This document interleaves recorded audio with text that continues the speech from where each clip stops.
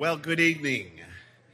Welcome to Bay Presbyterian Church, and for many of you, welcome back to Bay Presbyterian Church. But for those of you who are just coming this evening, we welcome you. Glad that you're here.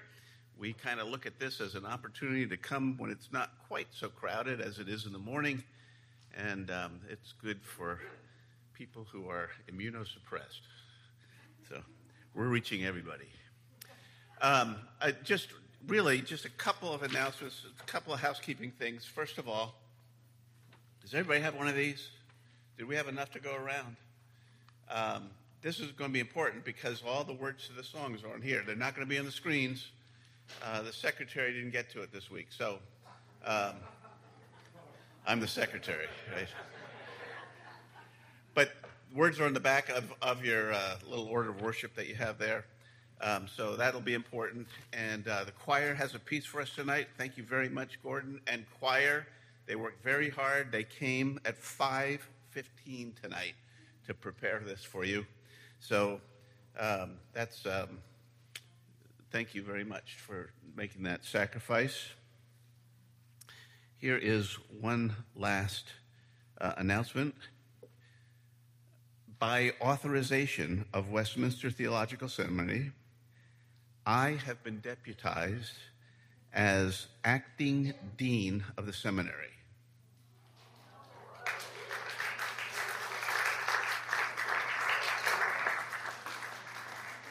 In that capacity, I am reinstating the commencement ceremony of Westminster Theological Seminary in Philadelphia, May of 2022. And we continue here this evening at Bay Presbyterian Church.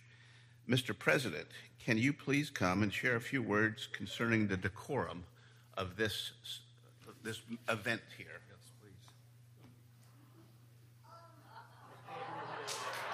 How's that look? It still fits. The other part may not. Now, when a commencement service begins, it's very important that you understand the weightiness of what happens and that you conduct yourself properly. So I wanted to communicate some of the requirements. Number one, we are going back to antiquity. We are church historians at Westminster. So the conferring has to be in Latin. It can't be in just plain old English because we're scholars. So when you see a diploma from Westminster, you know it's Latin. Nobody can read it, but you know it's scholarly. Okay? Number two, when you confer a degree, it's important that you realize that you are not to stand up in the way of the family that may be celebrating. The only people who are allowed to stand up with picture taking are members of the family. So if you're tempted to jump up and get a picture, make sure you're not in the way of anybody else that wants to honor their graduate. And then thirdly, the graduate, whoever it may or may not be, must not use a selfie stick for this historic moment. This could cancel out your degree in perpetuity. So if you're out there and you don't pay attention, this could be serious. Well, acting deputized dean, those are my announcements. Thank you. Thank you. All right. Thank you, Mr. President. So, in my role as dean, I summon Miss Rachel Diller, Director of Women's Ministry, to come forward.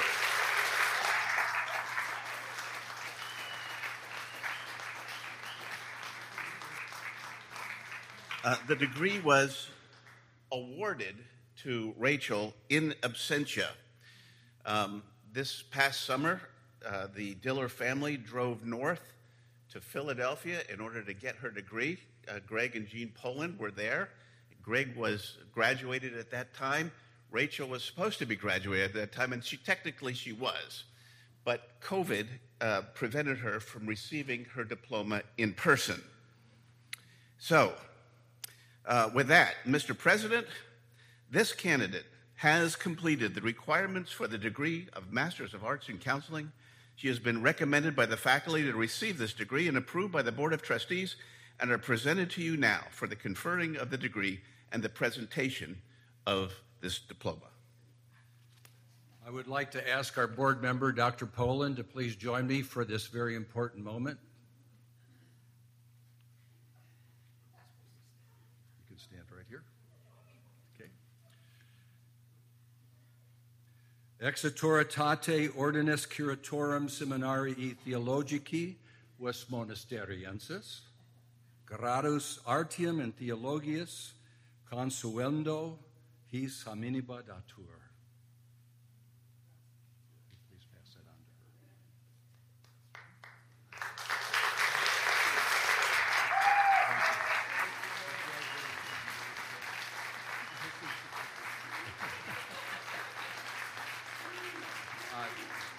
Madam Diller, please stand up here. Please come back.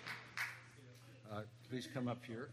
Deputized. We got to train this guy how to be a dean. He doesn't know what he's doing yet. He needs more instruction. You can't sit down on the president like that. He's still teaching.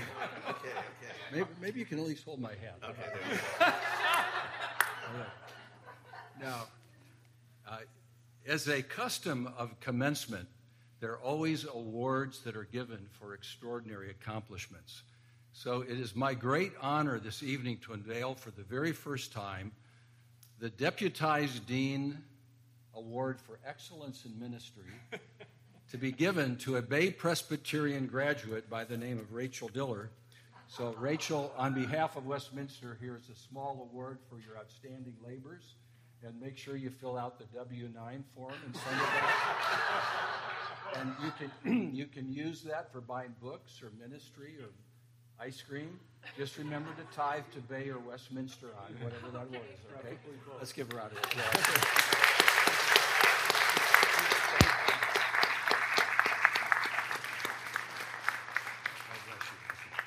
Am I allowed to sit down now, Coach? He is remaining as deputized dean for some time. We don't know how long, but it doesn't cancel out yet. We might need him again. I'm going to hang on to that as long as I can. I may need a job. This is why we love Pete Lilback. Pete, yeah. I don't want to detract from Rachel's moment because she did. If we had the opportunity, we would say that she graduated summa cum laude. I graduated laude cum, but she was summa cum laude, and Rachel didn't get A's. She got 105s, and that's the kind of student she was. And so we're just very glad at that. But Pete has been extraordinary and made a special deal and wanted to do this for us, and so we thank him for doing this here tonight. Yeah. So now, let's take a few moments to prepare our hearts to worship the living God.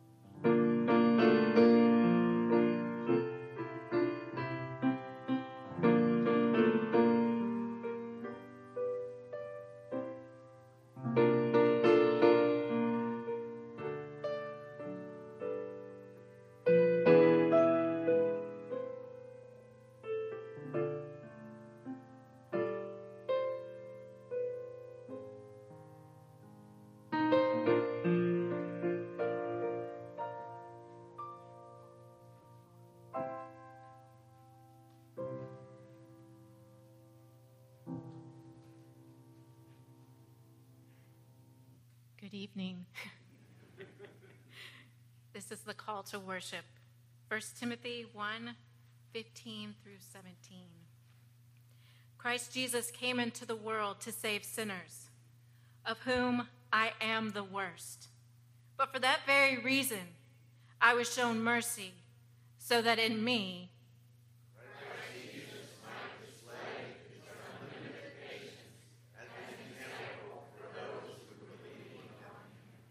now to the King eternal, immortal, invisible, the only wise God.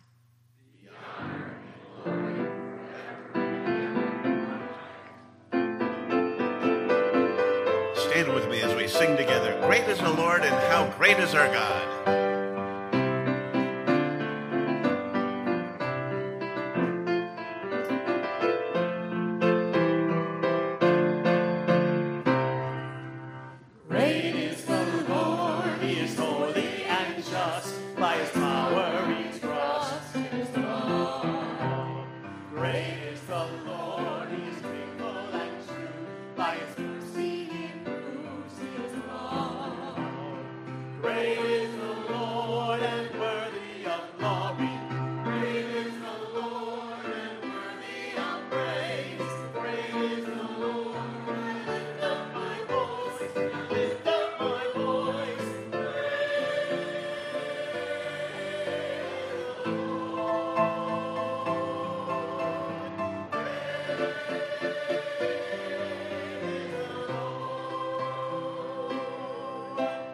Great is the Lord, he is holy and just. By his power we trust, his love.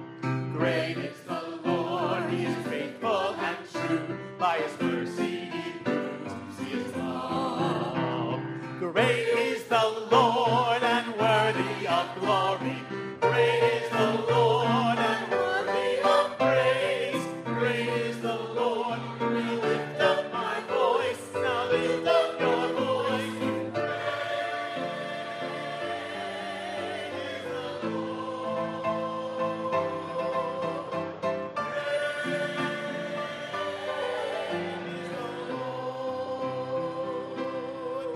Great are you, Lord, and worthy of glory. Great are you, Lord, and worthy of praise. Great are you, Lord. I lift up my voice. I lift up my voice.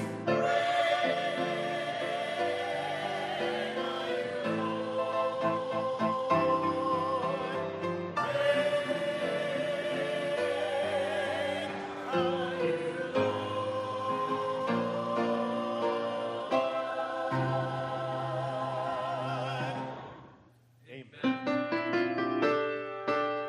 How great is our God?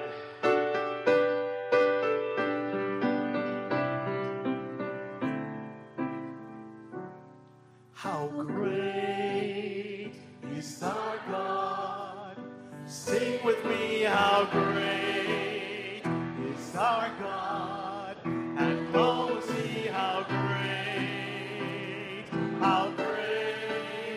is our God. How great is our God? Sing with me, how great is our God? And don't see how great is our God. The splendor of the King, clothed in majesty. Let all the earth rejoice. Let all the earth rejoice. He wraps himself in light, and darkness tries to hide, and trembles at his voice, and trembles at his voice. How great is our God? Sing with me, how great is our God? And oh, see how great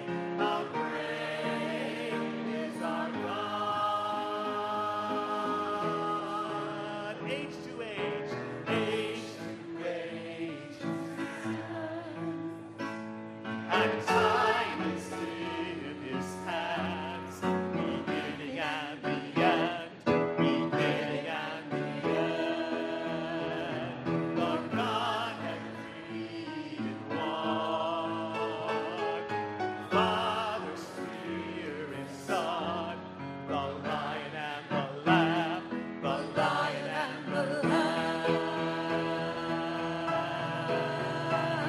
How great is our God? Sing with me, how great is our God? And oh, see how great is our God. How great is our God? Sing with me, how great is our God? And oh, see how great is our God. How great is our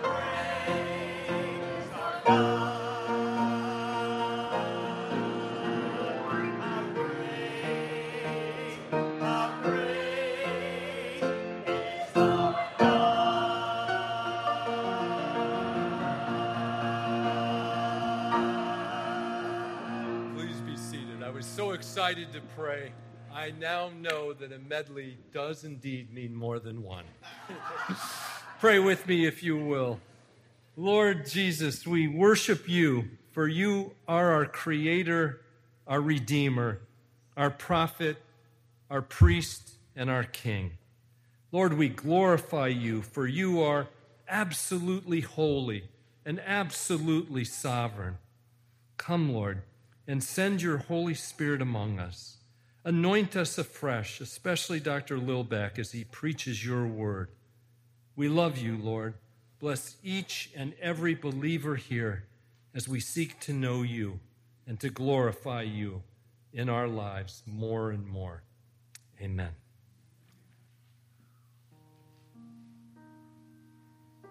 Choir, would you come forward, please?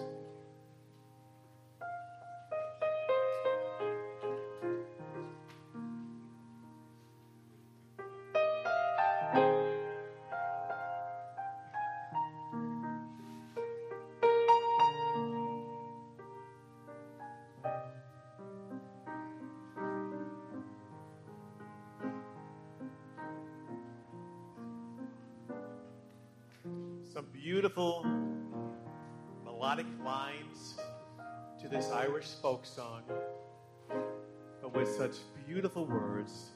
Beautiful Savior, King of all creation.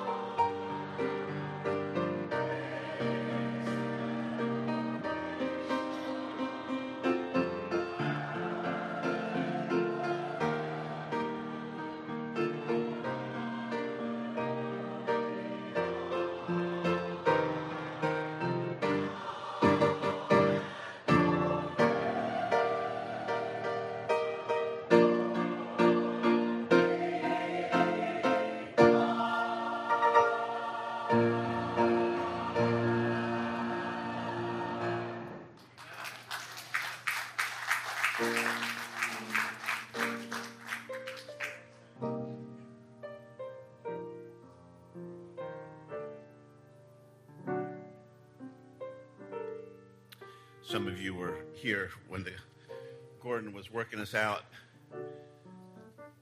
He was making us sweat this afternoon to get ready. So we thank Gordon, and we all, in the choir, we all just appreciate him so much because he always comes well prepared and ready to go. So thank you, Gordon. Yeah.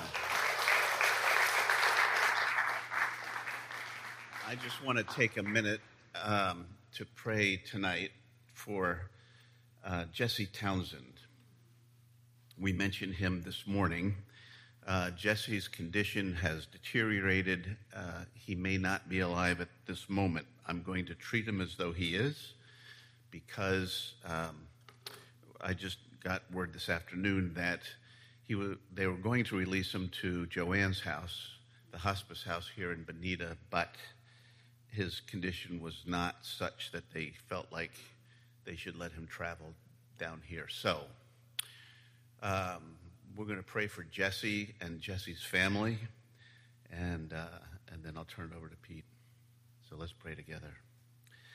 A great God, first of all, we thank you for the gift of music, and thank you that we have been blessed with so much talent in our choir and our leader, and Gordon and Carol. We thank you so much for them and the joy it gives us to be able to sing praises to your name in song.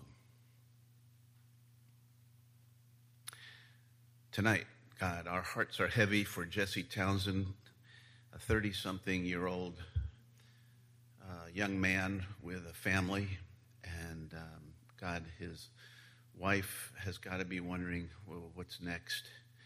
And in his mind, he's wondering, what's next? God, we pray that in this moment, what could be the last moments for Jesse, we pray that you would protect his heart, that you would draw near to him, that he would sense you being present and near to him. I pray that he would reach out to you and be putting his trust in you at this moment. And I pray, Lord, that you would keep him from fear, that you would give him a peace that passes all understanding in his heart. I would pray the same for his wife, who has to be filled with questions, anxieties, and just grief over the loss of her husband. God, we pray for that family, that you would bring them together, that they would be strong for one another, and that they would stand through this storm, and that they would come out stronger on the other end, that they would be able to grieve and grieve deeply. God, we pray for that gift for them. And then, God, our prayer is that you would be merciful and bring Jesse home quick without pain. And we make our prayer in the name of Jesus, our beloved physician and our Savior. Amen. I want to invite Pete to come forward and talk to us about the eternality of Almighty God.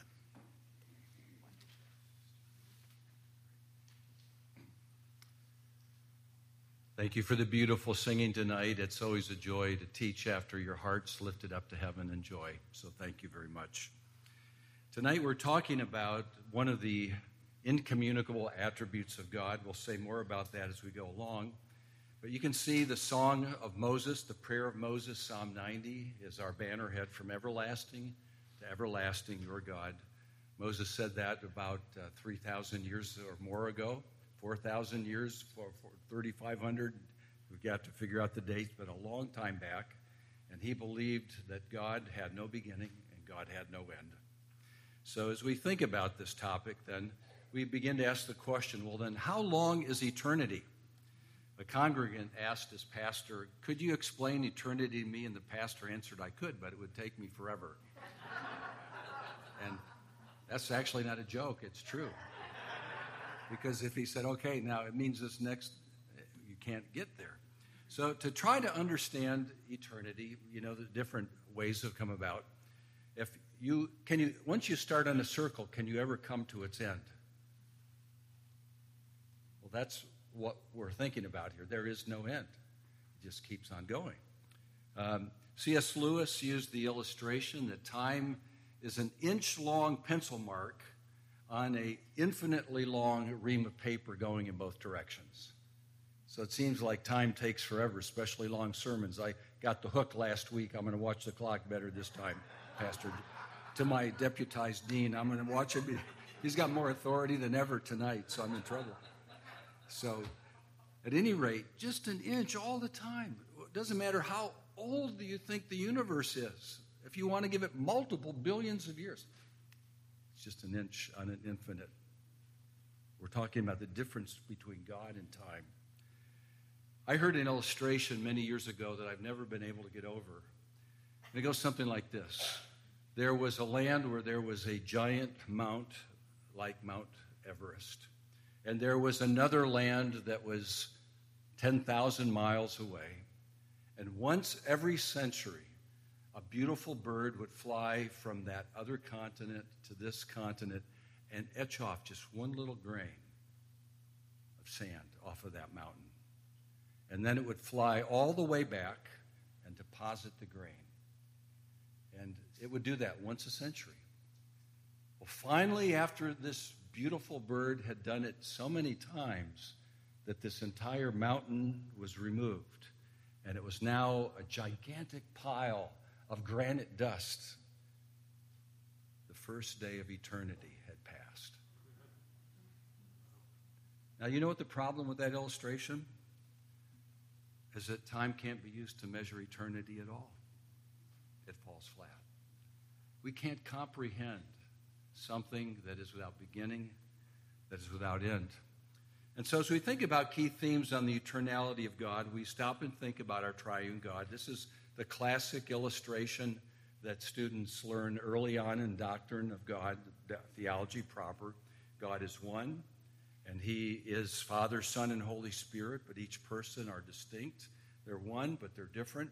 You can see that there are those three attributes in the ark: infinite, eternal, and unchangeable, suggesting, if you will, what we call the incommunicable attributes of God. Those attributes that God has that no one can have unless you're God. They can't be given. They cannot be communicated. And so we're going to talk briefly about them tonight. We're going to talk about the aseity of God, which we mentioned last time, and review it briefly. We're going to talk about the next step of how does that doctrine of the self-existence of God, the from himselfness, as the word aseity means, how it is related to time. We'll look at some of the biblical revelation as it deals with the eternality of God. And then we'll want to think about the everlasting gifts of the everlasting God of the Bible, what everlasting things the everlasting God shares with we as people. And so we think about then the Son, the Father, and the Holy Spirit as these three persons. So everything we're going to say about eternality tonight deals with each of the three persons of the Godhead. God is one. He subsists in three persons that are equal in power and glory. So a key concept of the eternality of God, and here Dr. Poland was mentioning this very helpfully this morning in the Sunday school class. If you were there, you had heard some of these thoughts, and I review them here. But what we want to say then is that God's uncommunicable attributes, those that belong to him as God, they cannot be shared with anyone because they're the property of God himself. Nevertheless, they inform all of his other attributes that he can share with others, which we call his communicable attributes. We'll look at those briefly, but the classic question of the Shorter Catechism is, what is God? And if you have memorized the Shorter Catechism and answered question 4, you know more theology than most ministers who preach on Sunday. It is one of the most magnificent, succinct summaries of who God is ever composed. God is a spirit. That is, he is not made of material things. He is immaterial. He transcends the spiritual world. And he has three properties: infinite, that is with respect to space. There's no space where in fact, he's outside of space. Space exists within him. Eternal, time does not exist outside of God. It exists within God. He's outside of time. And he's unchangeable. That is, there's no perfection that is lacking in God whatsoever. He's utterly perfect, infinite, eternal, and unchangeable. These are the properties that make God to be God, that God has by his very being, and he doesn't give them to anyone else because either you have them or you don't. There's incommunicable attributes. But notice how question number 4 goes on to add this little phrase, in his. In other words, it's saying if you understand those three properties of God, then you must understand that they will shape his other properties. His incommunicable attributes will define what his communicable attributes are, which are being, wisdom, power, holiness, justice, goodness, and truth. which means that you have being, I have being. By God's grace, we're growing a little bit in wisdom, especially if we read the Bible. God has wisdom, we do. We have power, not like anybody of a heavenly realm, but, you can drive your Camaro down the road. You can do some weightlifting. Holiness. We begin to grow in sanctification. We can seek justice, what is right, giving everyone their due. Goodness and love. We can show kindness. And we can speak the truth. But the difference is that God, in his infinite, eternal, and unchangeable nature, informs every one of those qualities. So he has infinite being, infinite wisdom, infinite power, infinite holiness, infinite justice, infinite goodness, and infinite truth. We can say the same thing about eternal and about his utter perfection of unchangeability. So we see then that God, in his property of eternality, has something that makes him utterly different from us. We are temporal. Now, one of the amazing things, because we are made in God's image, we have an eternality in our souls. We did not exist forever, but when God made us, we have a soul that will never die. We share in a being of a spiritual nature, that once being, we are like God. And I remember Billy Graham saying it so many years ago, friends, you can't run from yourself. You're an eternal being. Whatever you do to yourself, harm yourself, blind yourself, get away from everything, you can't get rid of yourself. You're stuck with yourself forever. You have an eternal soul. That soul will continue. It has the likeness of God. So there's a sense in which eternality becomes a property of human beings into the unending future because we're made in God's image. Let's review. What is aseity? Well, this phrase of aseity is something that it's at the core of how the founding faculty member of Westminster, Cornelius Van Til, loved to teach. Perhaps you're aware of his famous blackboard. He would start every lecture. I only knew him as a retired statesman, so I never had him in a class. But the portrait of him at Westminster, which is in Machen Hall, has a large circle in chalk behind him with two lines and a little circle. And according to all the students that had him, he never began a lecture without drawing that circle. He said the large circle represents God, who is absolutely self-contained, self-sufficient, undependent on anyone. And from him flows everything else. And he says you must understand the difference between the creator and the creature. If you don't get that right, Van Til would say, you can't think one thought correctly. Everything you think is wrong because you don't understand who the creator is and how everything is dependent upon his creation, his providence, his revelation. And so the distinction, this big circle, is the non-Christian. Everything is one. We're all just in a material world, and that's all there is. For Van Til, aseity was the foundation and beginning. God is from himself utterly distinct. And his famous phrase is the self-contained, ontological, triune God of Scripture. God is fully sufficient for himself. He is pure being. He is three in one. And this is the God the Bible presents. Now, John Frame, the theologian that I quoted, I'll quote him again for summary. He says, God's aseity means that he is sufficient to himself, independent of anything outside himself. The Bible teaches God's aseity by saying that he does not need anything beyond himself. That's the preaching of Paul at the Areopagus in Acts 17. So aseity marks the great difference between creator and creature, but it also guards God's freedom to enter the creation without compromising himself, to enter relationships with the world and with people. So he saves us from sin, not because he needs to do it, but because of his free gift of grace. God doesn't need us, but he desires us, and he loves us by a free act of grace. And that makes his grace even more amazing. God didn't say, boy, I'm so lonely, I better save a few people. He said, I choose to love, and he loves his own. So aseity then, if we understand it properly, mandates this incommunicable property of eternality. God must transcend time. So God's self-existence, aseity, leads us to eternality, as Frame goes on to say. God's eternality is his aseity with respect to time, and therefore his lordship over time. Because he is the creator of time, he stands above it but enters it freely to do his will. In what ways? One, he has no beginning or end, so he's eternal. Time does not measure his existence. He is not changed by time. He's immutable. I love that phrase. I think it goes back to Abraham Lincoln. It's called the silent artillery of time. You begin to see it every time you look at your portrait every 5 years. Boy, it's blasting. I haven't heard it, but boy, it's sure chipping away. More wrinkles up there, little changes. God is immutable. Time doesn't change who he is. He is equally conscious of past, present, and future. Omniscience. He is not limited by the passing of time and what he can accomplish because he's omnipotent. So God has no beginning. He has eternality. Interesting, in the beginning, God was already there. God's before the beginning because he's eternal. When God revealed himself, as we studied last time, he gave himself the name of the I am that I am, the great name Yahweh in Hebrew. We see it as the capital 4 letters L-O-R-D in modern translations of the Bible. The one that lives always in the present tense. He's not limited by time.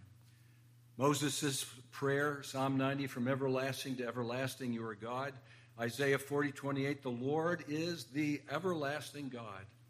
We can think about the fact that he has no end. In Psalm 102, verses 25 to 27, of old you laid the foundations of the earth, and the heavens are the work of your hands. They will perish, but you will remain. They will all wear out like a garment. You will change them like a robe, and they will pass away. But you are the same, and your years have no end. God was there at the beginning, and there's no end for him. God transcends time because he is, in fact, the first and the last. I think we were singing that tonight, if I heard right. Isaiah loves this. I give you these verses here. I'll just read the first one, the theme. Who has performed and done this, calling the generations from the beginning? I, the Lord, the first, and with the last, I am he. He is the first and the last because he is outside of time. We see that God in Christ transcend time because this language of eternality is shared by both Father and Son. In Revelation 1:8, we read, I am the Alpha and the Omega. That's the A and Z of the Greek alphabet. Okay, from A to Z. He's the beginning and the end, says the Lord God, who is and who was and who is to come, the Almighty, past, present, and future. He's the Almighty because he is the I am. Interestingly, in Revelation 1:17, same chapter, when I saw him, now this is the vision of the glorified Christ.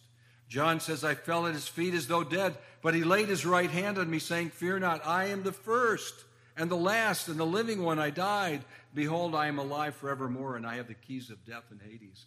He takes the very name of God to himself because he is one with God. Revelation 22 will apply the same language at the beginning of the book that God uses of himself, the Alpha and Omega. He says, behold, I am coming soon. He says, I am the Alpha and the Omega, the first and the last, the beginning and the end. And so we see even the Holy Spirit as well transcends time. With the Father and the Son, the Spirit has no beginning and is described as eternal. He shares this attribute. In Genesis 1, verses 1 and 2, we find that the Spirit is there at the beginning as part of the creation. And so the fact that God is one, but yet his Spirit is present. And of course, John will explain that when God speaks, that's the Word.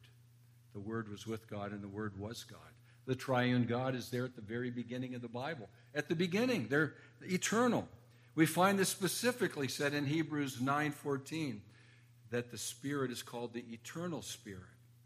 We're bringing Christ as sacrifice. In Galatians 6:8, we are told that the Spirit is the one who gives eternal life. How can he give eternal life if he's not eternal? That's a property. And of course, that raises our next point. What does the eternality of God mean for us as followers of Christ? As we are his sheep, following him as our master, what does that mean for us? If this is who God is, what does that property of God mean for us as those that follow him? Well, God's everlasting nature brings us everlasting blessings. Okay, let me say that again. God's everlasting nature brings us everlasting blessings. Who God is shapes what he does and how he provides for us. If we understand how wonderful God's nature is, you're going to understand why he gives such wonderful blessings, because they're consistent with who he is. An everlasting God gives everlasting gifts to those that follow him. We can summarize several of them this way. What are these benefits for the followers of Christ? The eternal God is your dwelling place.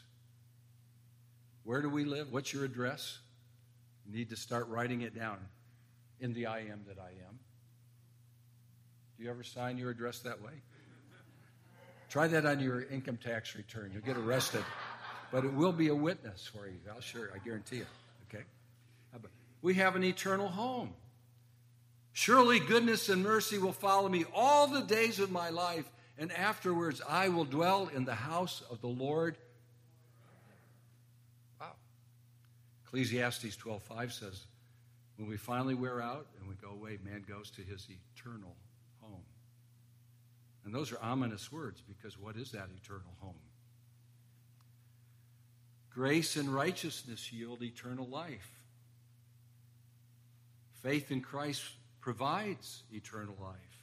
Sovereign grace, God's sovereignty as God, appoints his people to eternal life.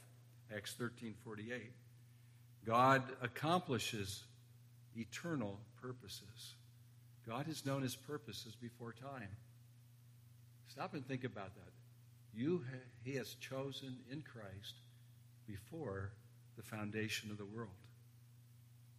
More secure is no one ever than the loved ones of the Savior. In love, he predestined them to be conformed to the image of his Son, adopting them as sons. That's extraordinary.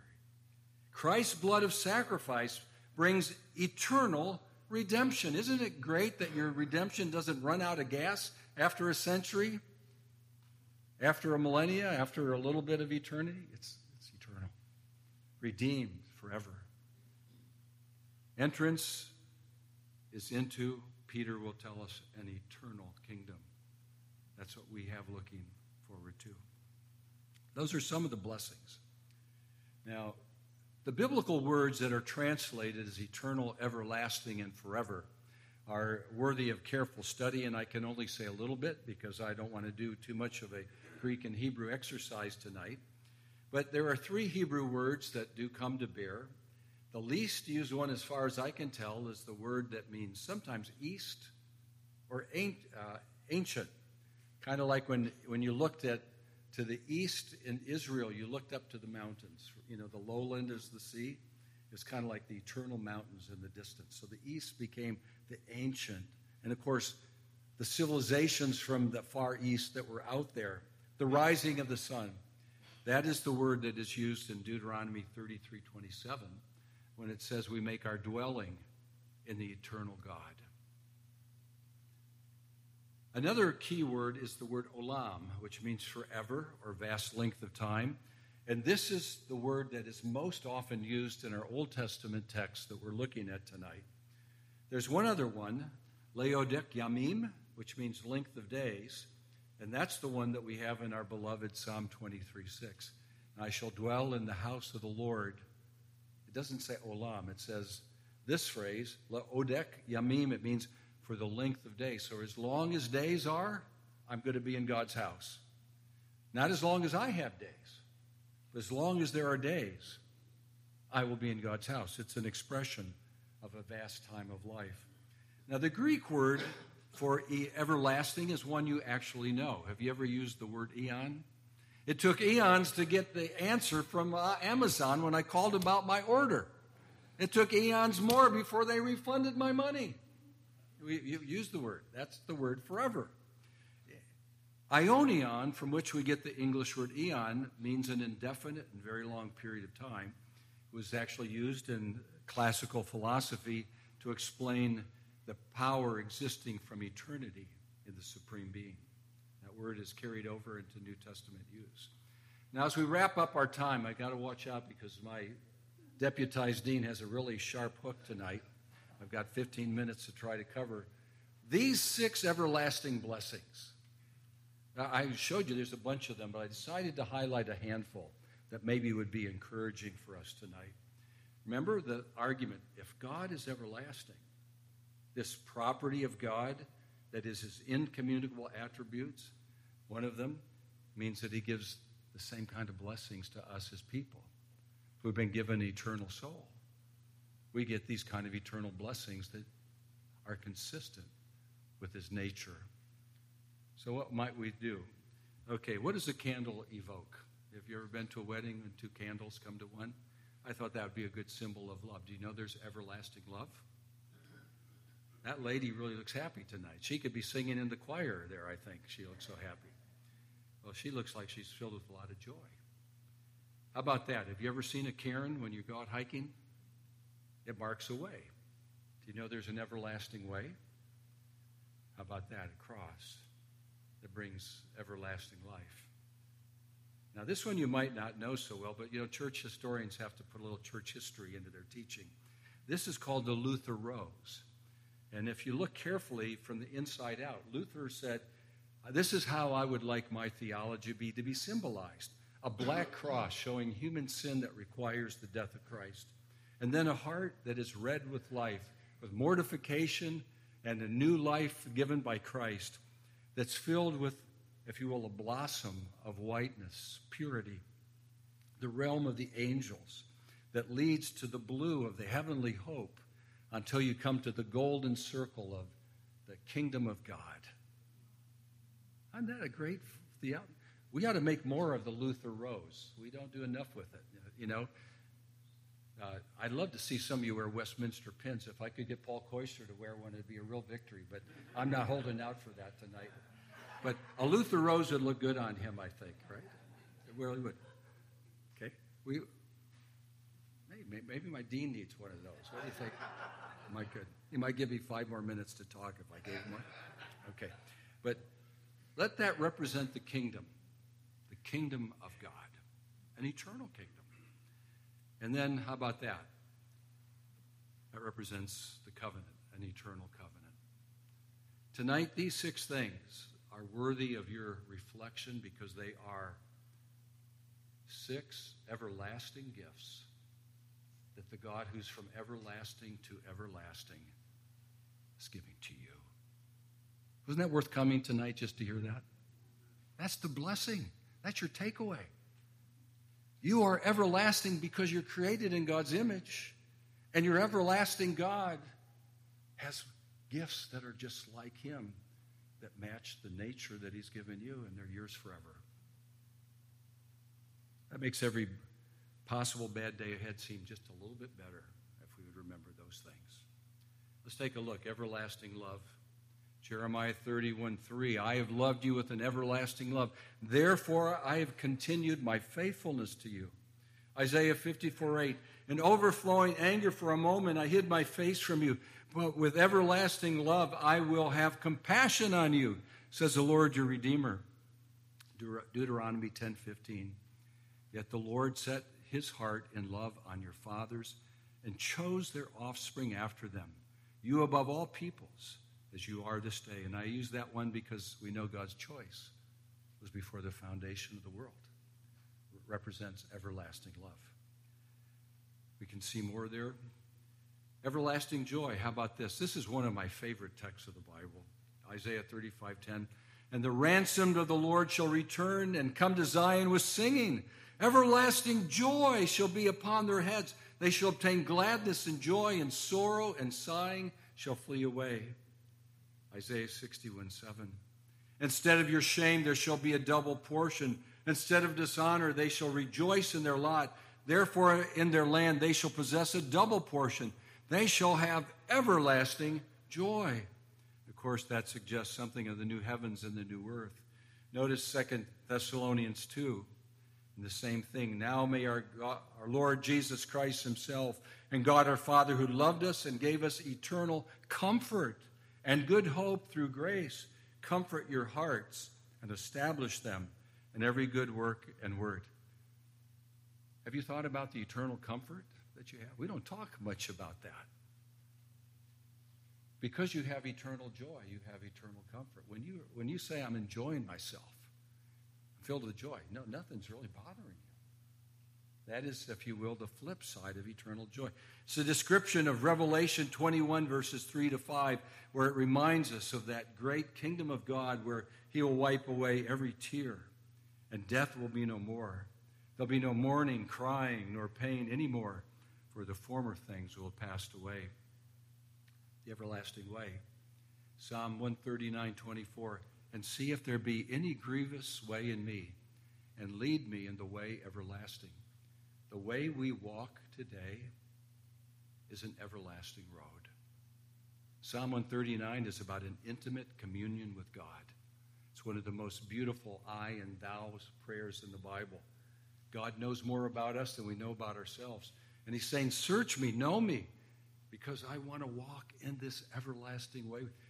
It's kind of like that great story. Do you remember the Sunday school story, that little boy who was learning about the story of Enoch? And say, Enoch was no more. And he said, how did that happen? He said, well, I think it was like this. Enoch got to know God so well that one day they were walking. He said, you're closer to my home than yours. Why don't you just come home with me? He was walking in the everlasting way. That's the way it ought to be with us. We're saying, one day I'm going to take my last step. And the next one is into the presence of God. I've been walking this road. It's an everlasting way. Thus says the Lord, stand by the roads and look and ask for the ancient paths, where the good way is, and walk in it. Find rest for your souls. The word ancient here is the word eternal, everlasting way. So sometimes I see people using this for the great Puritan writers or Luther or the Reformers. That's true, but really it says the ancient path is the way of walking intimately with God that Enoch walked in and pleased God.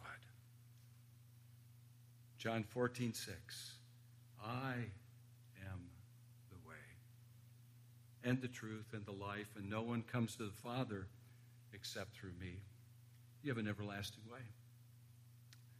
And now what is striking and startling, and we must not run from it, the Bible makes it clear that there is everlasting life. But it's coupled with everlasting judgment. Dr. James Kennedy wrote a book on Truths That Transform, and he had a chapter called The World's Most Unpopular Subject.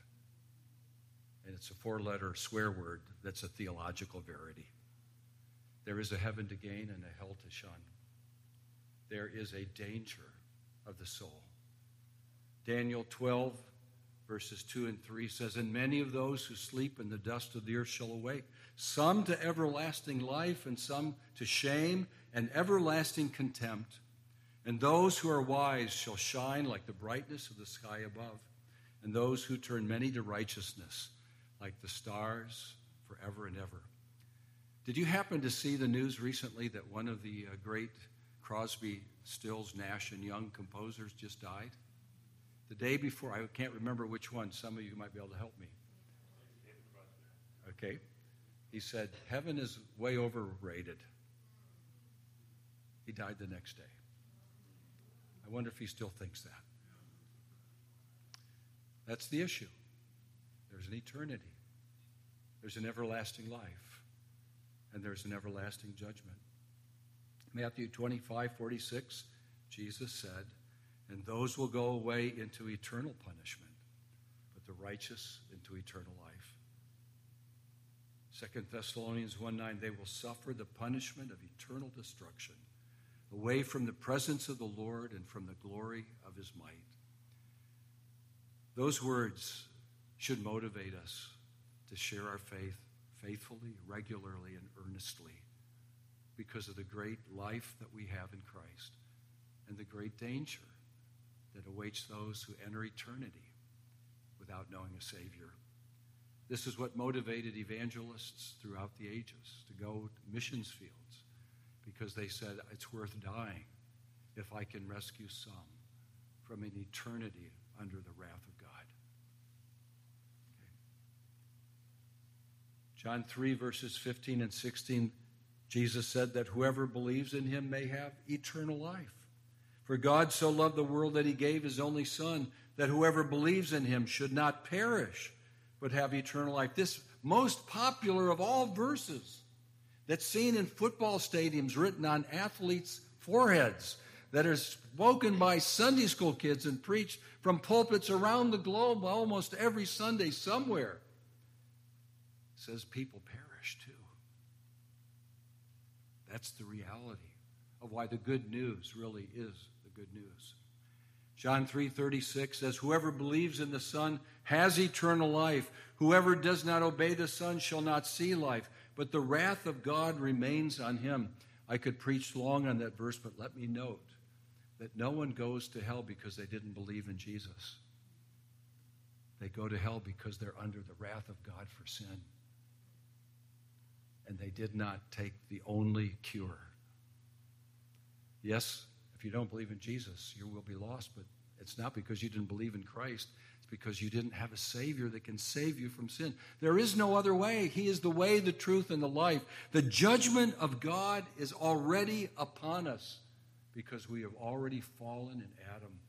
We are a fallen race. We are in broken covenant life everywhere. And we need to have the good news given us to be rescued. Yes, there's an everlasting kingdom. Now, my type is getting really small here. Sorry about that. But it says in Daniel 2:44, and in the days of those kings, the God of heaven will set up a kingdom that shall never be destroyed, nor shall the kingdom be left to another people. In chapter 4, verses 3 and 34, how great are his signs, how mighty his wonders. His kingdom is an everlasting kingdom, and his dominion endures from generation to generation. Do you know who said those words? It's Nebuchadnezzar the king. He said, you think I have a kingdom? This one has a real kingdom. In Daniel 6:26, for he is the living God, enduring forever. His kingdom shall never be destroyed, and his dominion shall be to the end. You know, some people are wondering, will the American empire survive? Will our experiment in the Republican form of government endure? We see all the issues. I want to assure you it will not survive. I have no idea when it will end. But this world will all perish. But you have been given a kingdom that will never end. Hitler boasted about his kingdom that would last 1,000 years, that lasted maybe 15 years. The American empire, I hope, lasts 1,000 years, but it may not. But as much as I love America, praise God for this kingdom that is everlasting. This is your kingdom given by your king. In 2 Peter 1, verse 11, it says, for in this way there will be richly provided for you an entrance into the eternal kingdom of our Lord and Savior, Jesus Christ. There is a rich provision for your coming into the kingdom. I'm reminded here of some ways in which Christian workers often feel disappointed. I hope Pastor John doesn't ever feel like he's been overlooked for his faithfulness. We just gave an award out in his honor tonight, so he ought to feel at least a little bit better, right? So hopefully he doesn't feel burned out. But there's a great story about a missionary who came home. And as he arrived in the port, I think it was New York City, there were bands playing, there were crowds that were there. And as he came there, he thought, wow, the people have turned out to welcome me home after all these years of sacrificing in Africa. And when he came out, he discovered there was a movie star on board, and everybody was there for him. And when he came out, no one even meted him at the gangplank. He was disappointed for a minute, and then the thought came to him. He said, yeah, but I'm not home yet. This says there's going to be a rich welcome of your entrance into the eternal kingdom as you serve the Lord. You know, that's why Christians can work in humble places, little places, and give it all they got. Because they're not doing it for fame, they're doing it for the King, for the Lord Jesus Christ. And the book of Hebrews says, he is not so unjust to forget the labor that you've done for him. He will honor his servants, and that's the beautiful thing.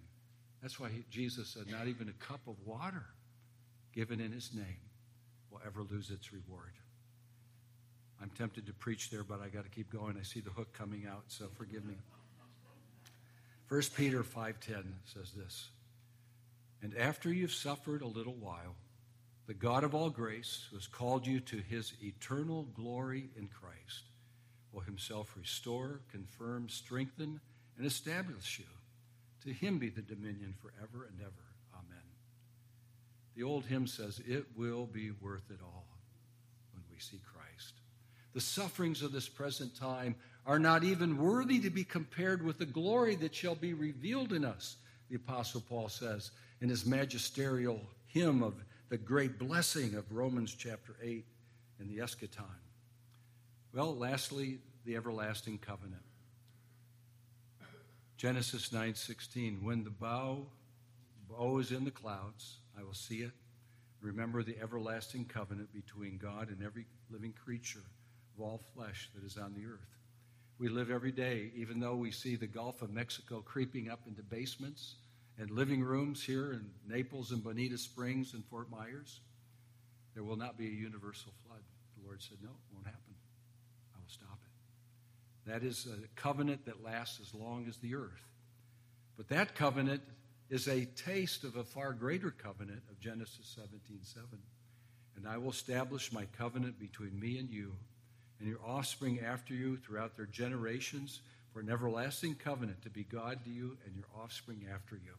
God says, I'm here to the end of history for the people who follow me or in my covenant. I will not abandon you. I will not leave you. My covenant is intact. Jeremiah 32:40, "I will make with them an everlasting covenant." Isaiah 55:3, "I will make with you an everlasting covenant, my steadfast, sure love for David." Psalm 89 describes this love for David. He says, "But I will not remove from him my steadfast love or be false to my faithfulness. I will not violate my covenant or alter the word that went forth from my lips. Once for all, I have sworn by my holiness, I will not lie to David." Jesus Christ is the great David, and we have our covenant securely kept in him. And so finally, this is an interesting verse that I think is typically overlooked in this context. Look carefully at Philemon 1, verse 15. You remember the story of the runaway slave that is brought back? When he comes back, he's now a Christian. Paul's giving him a letter of entrance and saying, when the runaway slave comes back, don't think of him as just a slave. Think of him as a family member. He now knows Jesus as his Savior. He says, "For this perhaps is why he was parted from you for a while, that you might have him back forever, no longer as a bondservant, but more than a bondservant, as a loved brother." He doesn't say, so you might have him back for a decade or two more of good service. So you have him forever. Our brotherhood in Christ lasts forever. You know, that's why you ought to get along with one another. You're going to have to spend all eternity together. Have you thought about that? The covenant's eternal. We're all part of the family. We belong to each other. And that's why we ought to be able to pray sincerely what we prayed this morning in worship. Forgive me, even as I forgive others. Why? Because they are our forever family, and we got to make it work. By grace we can. Well, as we've considered the aseity and eternality of God, this leads us to the wonderful truth we'll consider next, the God who provides. He surely can provide, for he is self-existing creator, who from his eternal love can and will provide all we need. So, like any good radio show, tune in next week, same place, same time, and we'll talk about the God who provides. Let's pray. Lord, thank you for the opportunity to reflect on these wonderful truths of your word. You are the God we cannot understand. You are infinite, eternal, and unchangeable. And yet, you've brought these great gifts of your eternality to us, that we might share in your blessings. Would you send our friends, our brothers and sisters home tonight with a sense of the everlasting love that is theirs, a sense of the everlasting joy that they can participate in as they look to you. We pray, Lord, that they would remember, if they're not believers, that they can have an everlasting life, and that they would walk in this everlasting way that leads to your everlasting kingdom. because your everlasting covenant will never be broken. Oh, Lord Jesus, you're the same yesterday, today, and forever. Thank you for loving us. We pray this in your matchless and eternal name.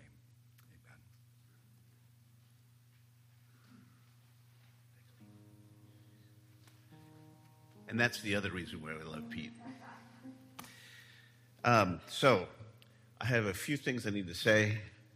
First of all, I thought I sensed a ripple of panic that went through the congregation when I said that I've been made dean at Westminster. That position is such that I can carry it out right from here. And I don't have to leave my current position, and I don't have to move to Philadelphia in order to do it. And so, actually, Pete was wanting to take it away from me by the end of the service today, and I told him I wouldn't give it up. But anyway, it's sort of an honorary position. But I noticed you didn't ask me about my I-9.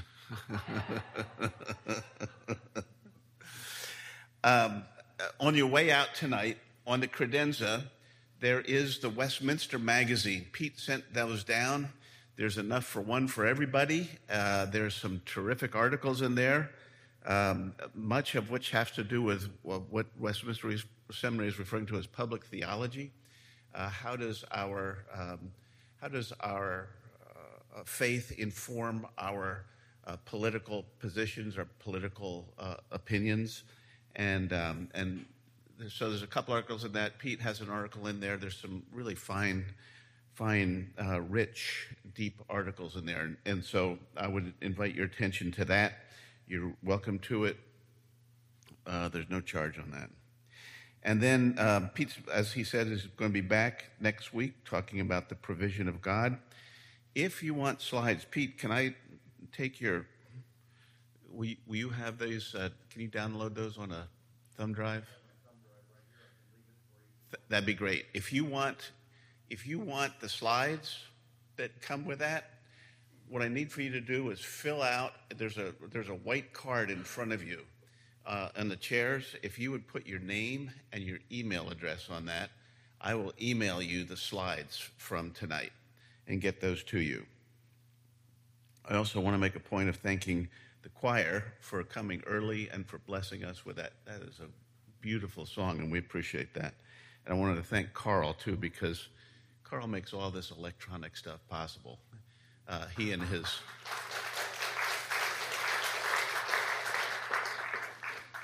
partner, Dave Schaefer. And so we thank both of those, too, in making all this possible. And he live streamed today, and if Jan Winters is still watching, there you go, Jan. And that's it. That's all that I want to say. And so we're going to conclude our night's service with, stand with me. We're going to sing, Thou Art Worthy.